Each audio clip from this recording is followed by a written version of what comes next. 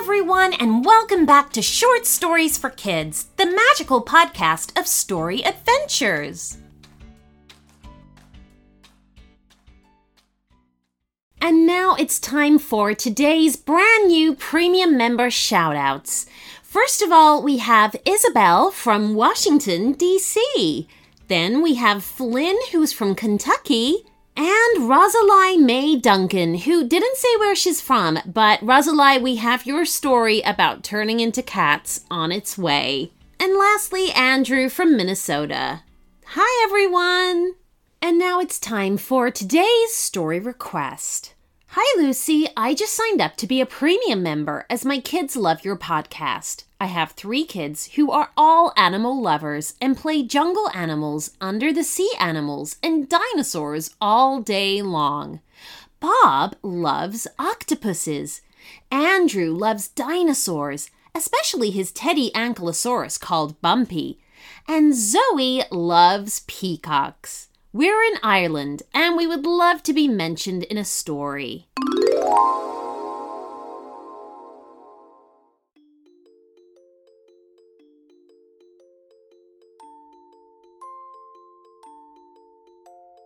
In Ireland, on the edge of a small town, is a pretty little stone house next door to converted stables. The stables used to house horses, but now they're the Gallagher Vets, a place where local people bring their poorly pets to see the vet, Annie. Annie loves her job, and she's helped all kinds of animals over the years. From a parrot that was afraid to fly to a hamster that had got stuck in a bottle. No matter what the problem was, Annie was always ready to help all animals in need. It had been a typical busy day at Gallagher Vets, but Annie still had 3 appointments to go before she could finish for the day. Opening the door to the waiting room, she called out, "Next, please," and stepped to the sink in the corner of her examination room to wash her hands. This meant she had to have her back to her patient and its owner as they came in. "I'll be right with you," said Annie as she dried her hands. Now, most of the animals Annie saw were dogs and cats. She did see the occasional lizard or tortoise, budgie or rabbit, or even a horse or donkey occasionally. But what she had never seen before was the animal that stood on her examination table right at that moment. It was a male peacock. Its tail was so long that it hung over the edge of the table and almost touched the floor. And beside it stood its owner, a young girl. "Oh my!" said Annie, clearly surprised. Remembering to be professional, she introduced herself and asked the owner for her and her pet's name. "I'm Zoe," said the girl, "and this is my peacock, Percy." "Oh, hello, Zoe. Hello, Percy," said Annie. "So, what happens to be the problem?" Zoe explained how Percy had been off his food recently, and she was worried that there was something wrong with him. "Oh dear," said Annie. "Well, it could be nothing. I'll tell you what, leave him with me overnight. I'll keep an eye on whether he eats or not, and I'll let you know what I think in the morning." Zoe looked very pleased and relieved at this. "Oh, thank you," she said, and Annie took them through to the end of the old stable block, where 3 stables still stood. They settled Percy into one of them, and Annie made sure to put some food down for the large bird. Then, opening a side door so Zoe could leave, Annie said, "Pop back tomorrow morning, and I should have a better idea of what's troubling Percy." "Okay, see you then," said Zoe with a wave, and off she went. Moments later, Annie was opening the door to the waiting room once more. "Next, please," she called, then stepped to the sink in the corner to wash her hands. Something large passed through the door behind her, bumping the door itself, then knocking the table so it scraped across the floor. Annie had had large animals in her examination room before, such as Great Danes and horned goats. But what she had never seen before was the animal that stood beside her examination table right at that moment. It was an ankylosaurus. It was covered in hard lumps, and it had a long tail that ended in a bony club, and beside it stood a young boy. "Oh, goodness me," said Annie in complete surprise. A dinosaur in her examination room? Annie had to remind herself to be professional, so she told the boy who she was and asked for their names. "I'm Andrew," said the boy, "and this is my ankylosaurus, Bumpy." "Oh, well, hello, Andrew, and hello, Bumpy," said Annie. "So, what appears to be the problem?" Andrew explained that Bumpy appeared to have a cold.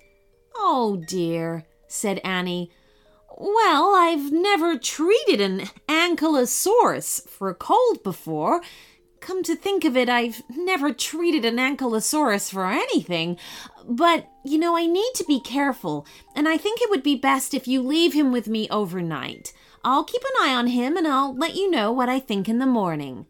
Andrew was very pleased with this. "Oh, thank you," he said, and Annie led him through to the end of the old stable block. They got Bumpy nice and comfy in the bay next to Percy, where Annie put out a large bowl of water because it's important to drink lots when you have a cold. Then, opening the side door, Annie said, "Pop back tomorrow morning and I should have a better idea of what to do with Bumpy."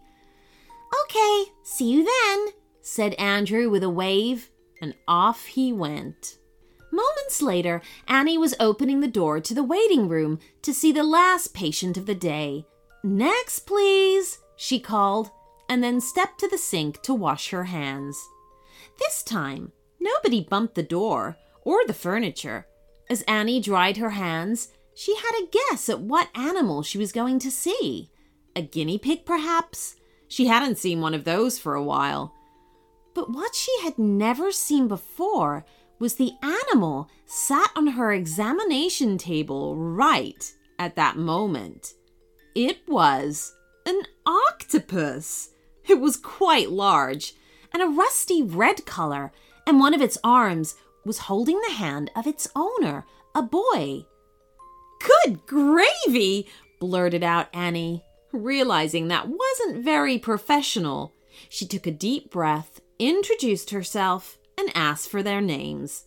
"I'm Bob," said the boy.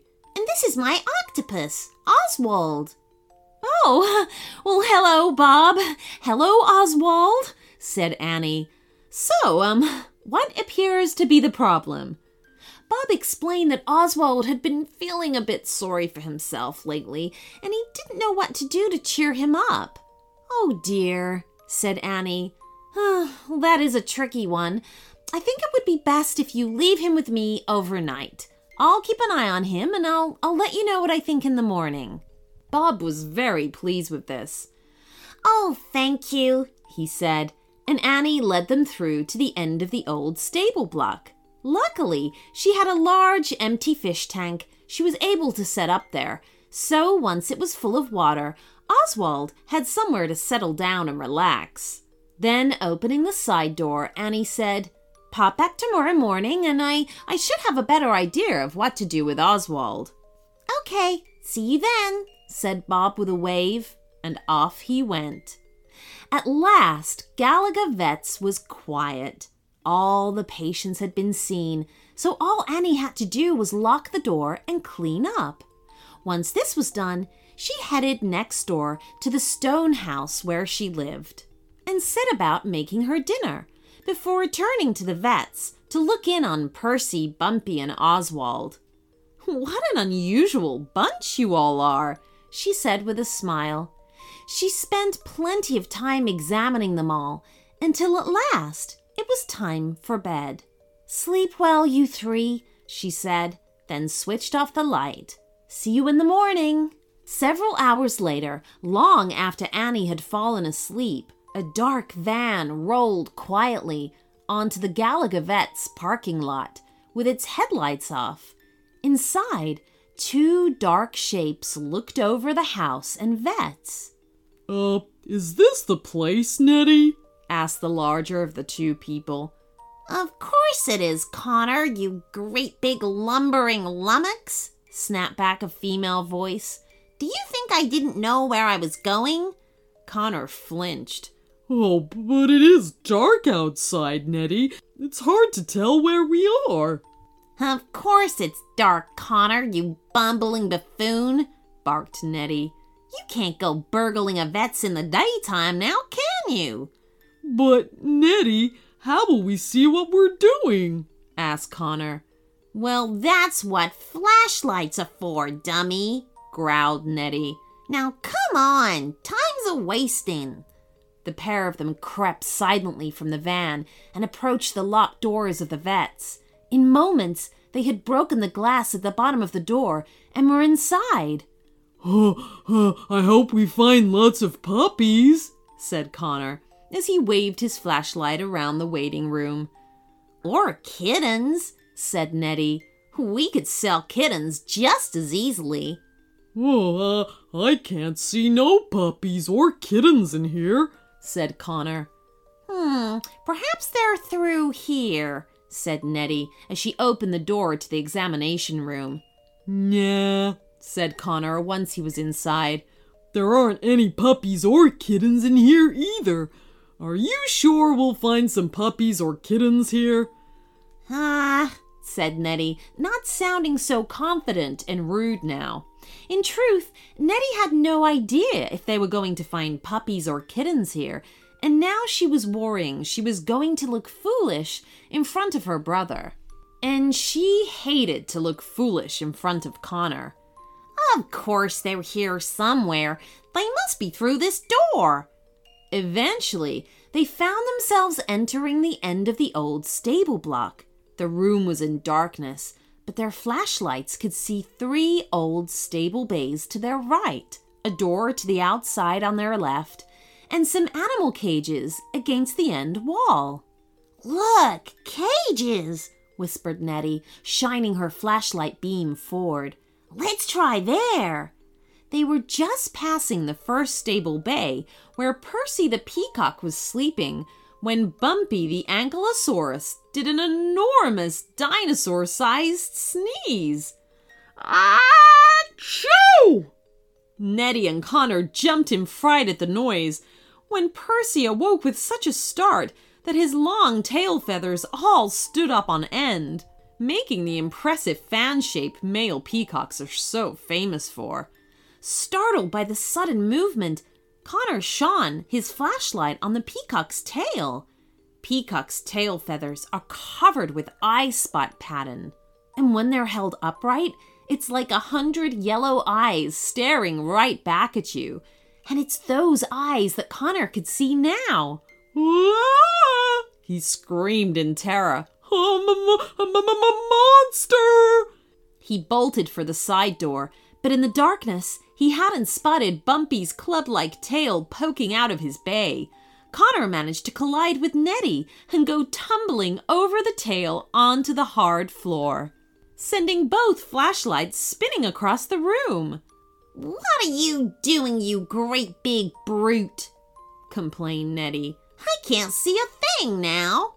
Oh, there's a monster in here with us, wailed Connor. Listen, I can hear it moving.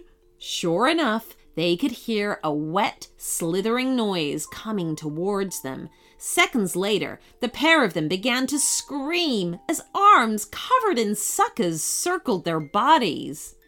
Annie had slept through all of it. She got up the next morning, showered, made a quick cup of coffee, then popped across to see her patients. And that's when she found Oswald with his arms wrapped around the 2 burglars. By this time, Zoe, Andrew, and Bob had arrived. The police had already taken Connor and Nettie away, and the broken pane of glass in the front door had been boarded up. "I've got good news," said Annie brightly at the 3 owners. Zoe, I'm pleased to say that Percy is eating properly again. It turns out he'd swallowed a pine cone that was blocking up his insides, but he had such a fright when one of the other patients sneezed that he coughed it right up. Oh, that's amazing, said Zoe, and gave Percy a loving cuddle. Andrew, I'm glad to say that Bumpy appears to be over the worst of his cold after a good night's rest. I think he's safe to return home. Oh, fantastic, said Andrew, and patted Bumpy's lumpy head. And Bob. It turns out Oswald was just feeling a bit useless, so I've offered him a job as a security guard. He's brightened up no end. Oh, awesome, said Bob, and gave Oswald a multi-armed hug. Now, if you can all excuse me, I've got to see my first patient, said Annie with a smile. She was really hoping it would be something normal this time, like a Chihuahua or a Persian cat. Something simple. So you'll never guess what was on her table when she finished washing her hands. 3 gorillas and a chimpanzee. The end.